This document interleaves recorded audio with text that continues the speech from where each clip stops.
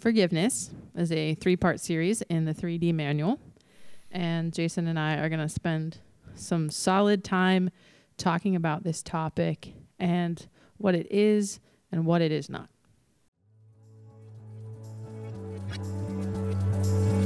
Welcome to the 3D Disciples podcast, where we're working together to develop disciples who display God's love as we deploy into God's world. Join us on this journey by liking, subscribing, and following this channel. I'm your host, Hannah, and alongside us is the pastor of FBC Clarion, Jason Hunter. May Jesus help us climb to new heights.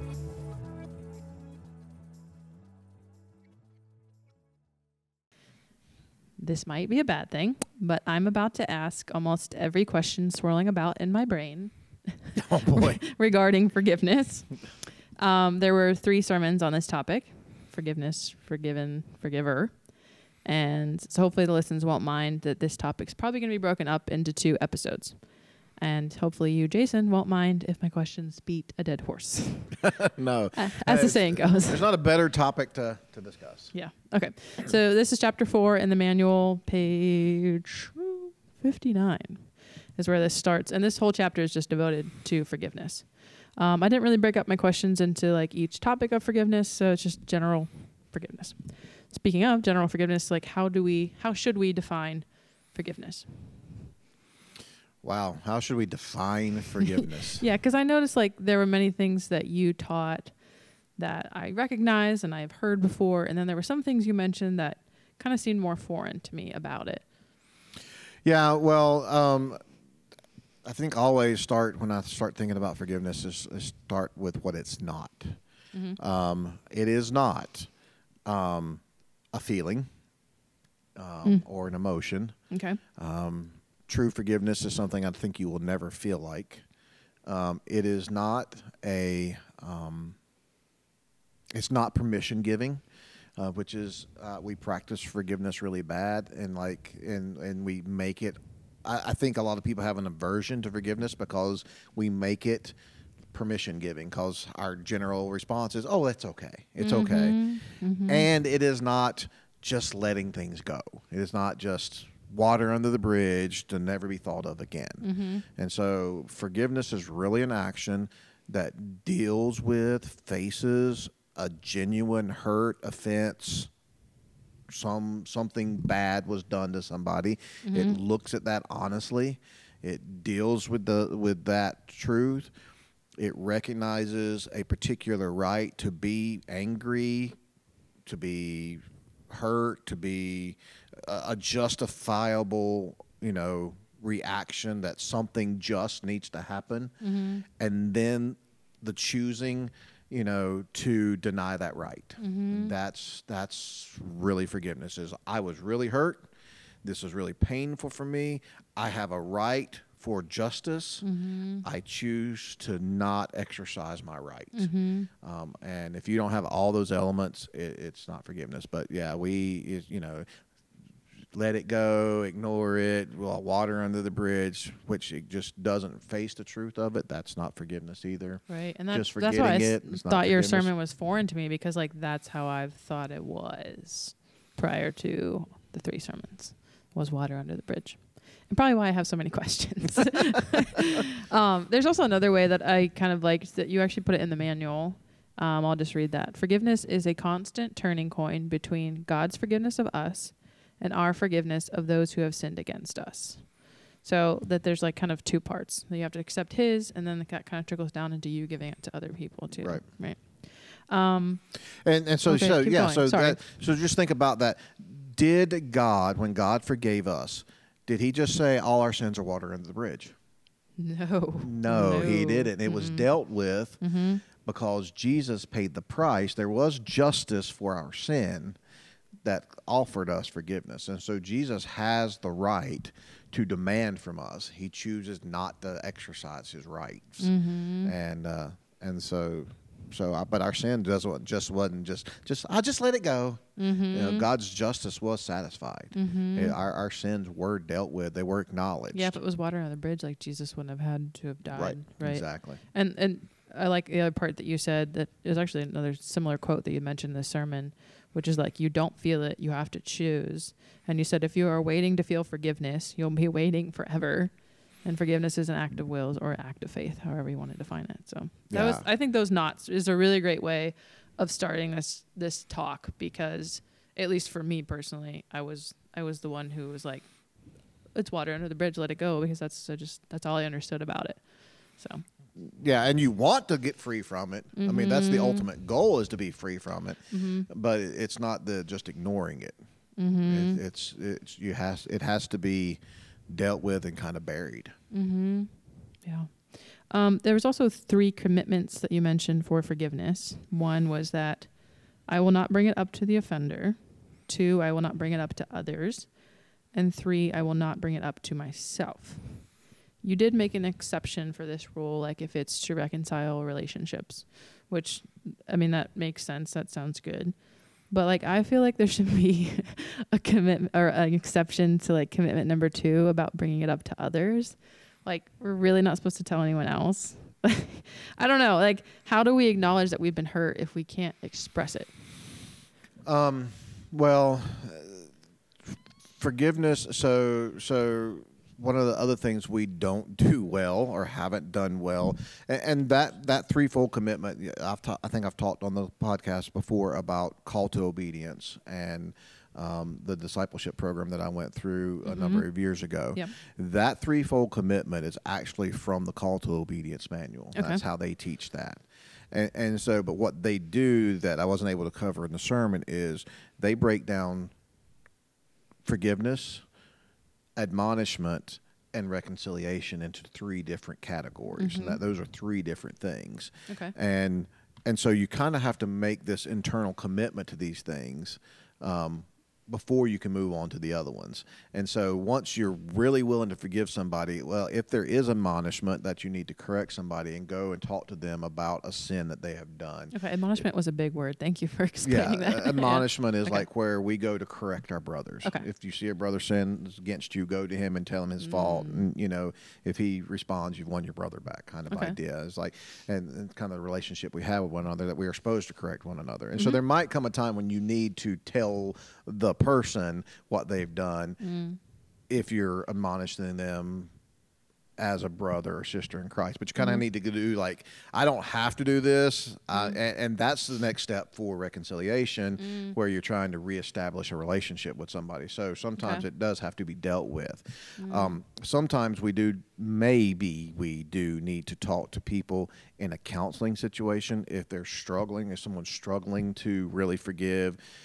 But what the caveat to that is, when we say we're not going to talk to other people about it, it's usually in that venting process, which is a pop psychology idea, like, oh, you need to get it out, you need to let it go, which this is another line from Call to Obedience, is that venting is Satan's poor substitution for actual forgiveness. And so what we do when we vent, most of the time, we're talking to a third-party person.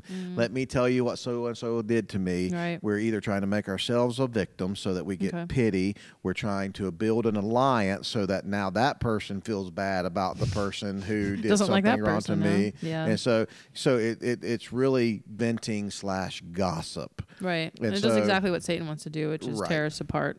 Right. And make us divide. Yeah. Right. And really, I was just listening to somebody actually today in another context, and so many of our issues as people and between people, and so many of the things we need to do living in the world, is we need to forgive. We need to forgive. We need to forgive. And we vent, we rant, we gripe, we complain, and we're not really ready to make that commitment. Like, I'm not going to bring it up to them. I'm not going to talk to other people about it. Or I'm not going to dwell on it myself. And that is the commitment to it. And you watch, everybody's going to try to fudge around those ones somehow or another. Hence me asking for exceptions. I mean, it is because I've got to tell somebody, because we want other people to see the injustice done to us. We want to build alliances, and we want to be, look how wrongly I was treated, you know, and we can't we want people to know our plight in life, and to just. But you think about what Jesus did. What did Jesus do when he was accused of all these terrible things he did? Zip a lip. He remained silent. Said nothing. Yeah. You know, and even though he was just, and so. Yeah, he certainly could have said many things to not go to the cross. Isn't it good for me to get it off my chest? No, you just need to forgive it.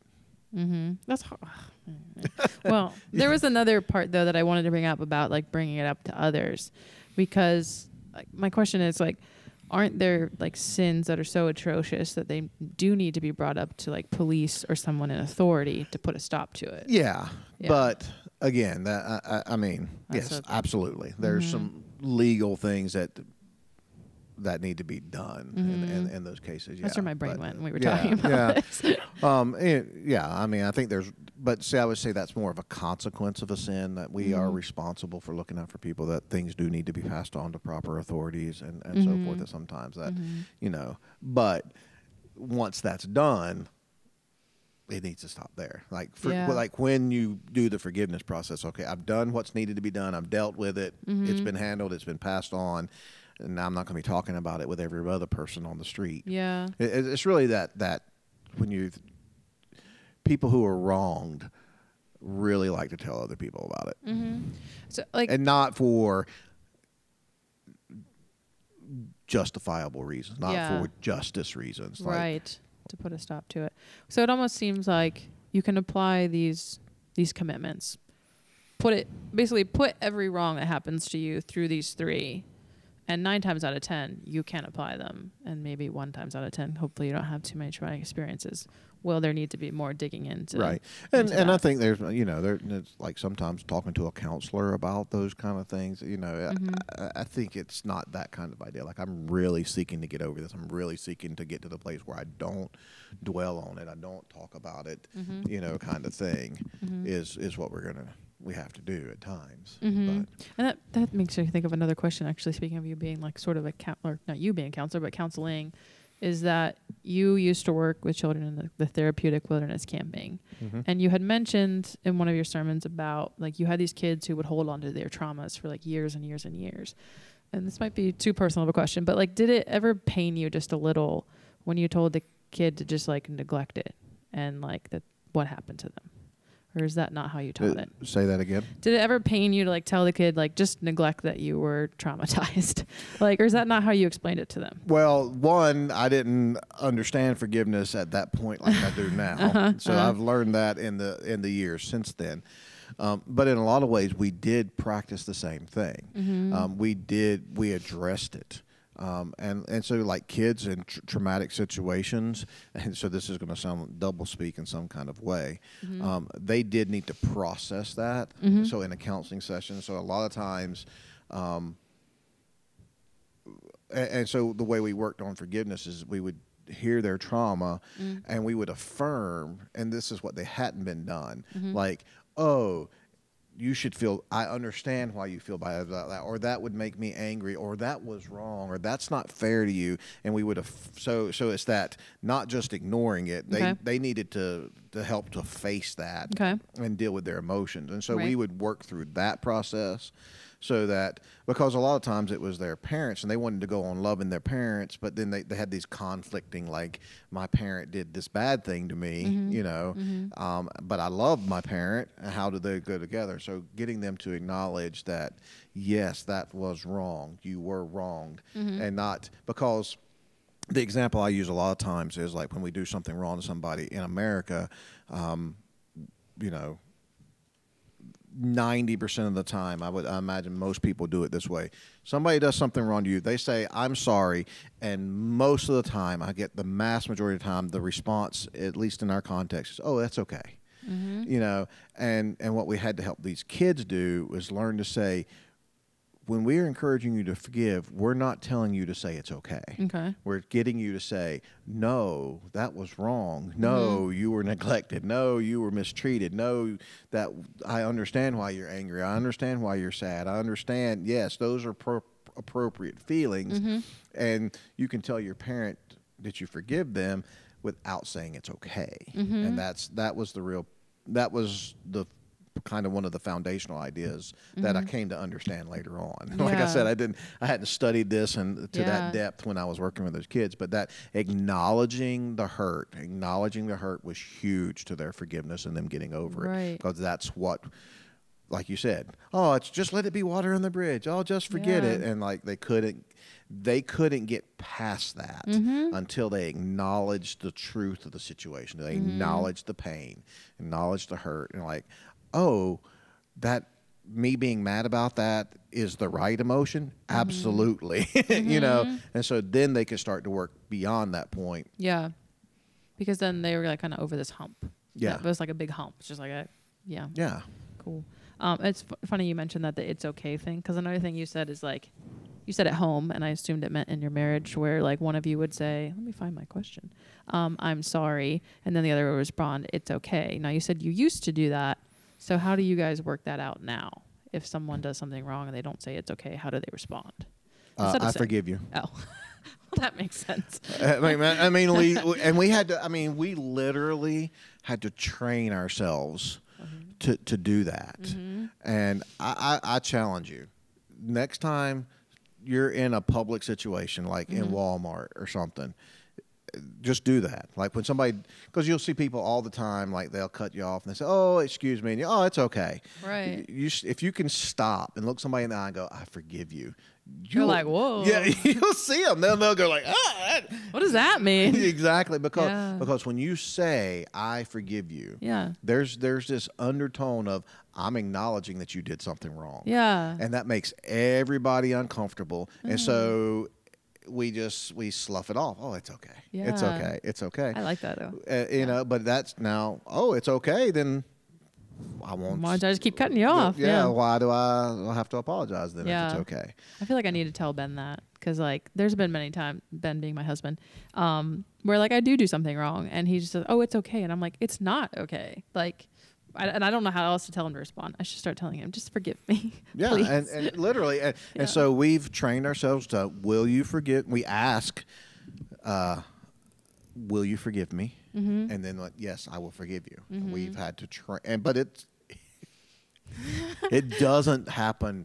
It's that, and it goes back to the other point. This is a decision. This is a conscious act, intentionality. And I mean, we had to work very hard to like be intentional about that. It's so simple though. Simple, but yeah.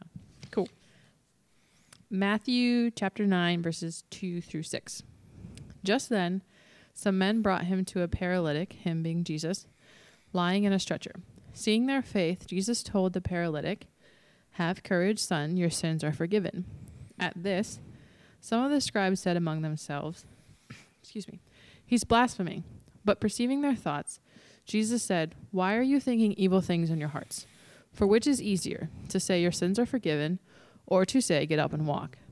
But you may know that the Son of Man has authority on earth to forgive sins. Then he told the paralytic, get up, pick up your stretcher, and go home. So seriously, though, which one is easier to say? I'm like confused what Jesus is like saying.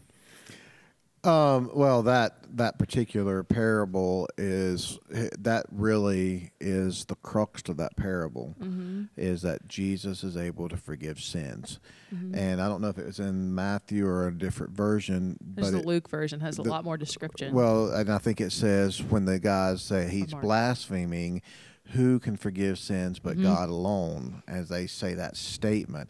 And so I love the story because it's really not about the paralytic walking. No. It's all about Jesus. Jesus has the capacity to forgive sins. And as they rightly say, only God can do that. And so it acknowledges that Jesus is claiming, not verbatim, but he is claiming to be God, and he's exercising the power to forgive sins. I love that parable. And like you said earlier, that our forgiveness to other is always in response to Jesus' forgiveness of us. And so we got to keep spinning that coin, as the kind of the imagery I tried to use, between God's forgiveness of us, our forgiveness of others. And because when we are forgiving others, we tend to think about how we've been wrong, how the injustice that's done to us, and we never think back to how much injustice we've done to Jesus. Mm-hmm. And that's really the root of it. And Jesus has that authority to do that. He has forgiven us, and he's God. So the question is, if you offend an infinitely perfect person, what's the justice to that? What should you give if you offend an infinitely good person? What should be done to you? Well, you had said in the sermon that infinite punishment. Yeah, would make sense because it matches the offense, mm-hmm. and so anything that anybody's done to us is less than infinite. Mm-hmm. And so if you can't hold those two in balance all the ways, that's the key. That's a really good spot to pick up, and we'll start next week's episode around that area. Thanks for listening to this episode of the podcast. Our prayer is that you've heard something today that will help you be a better disciple of Jesus Christ. We also want to encourage you to make sure you take your next step in your discipleship journey by considering what it is you would do about what you heard today, and then go and do it. Finally, we want to invite you to join us at 10:30 on Sundays, either at our Main Street campus in downtown Clarion between Dunkin' Donuts and McDonald's, or online at fbcclarion.com. God bless.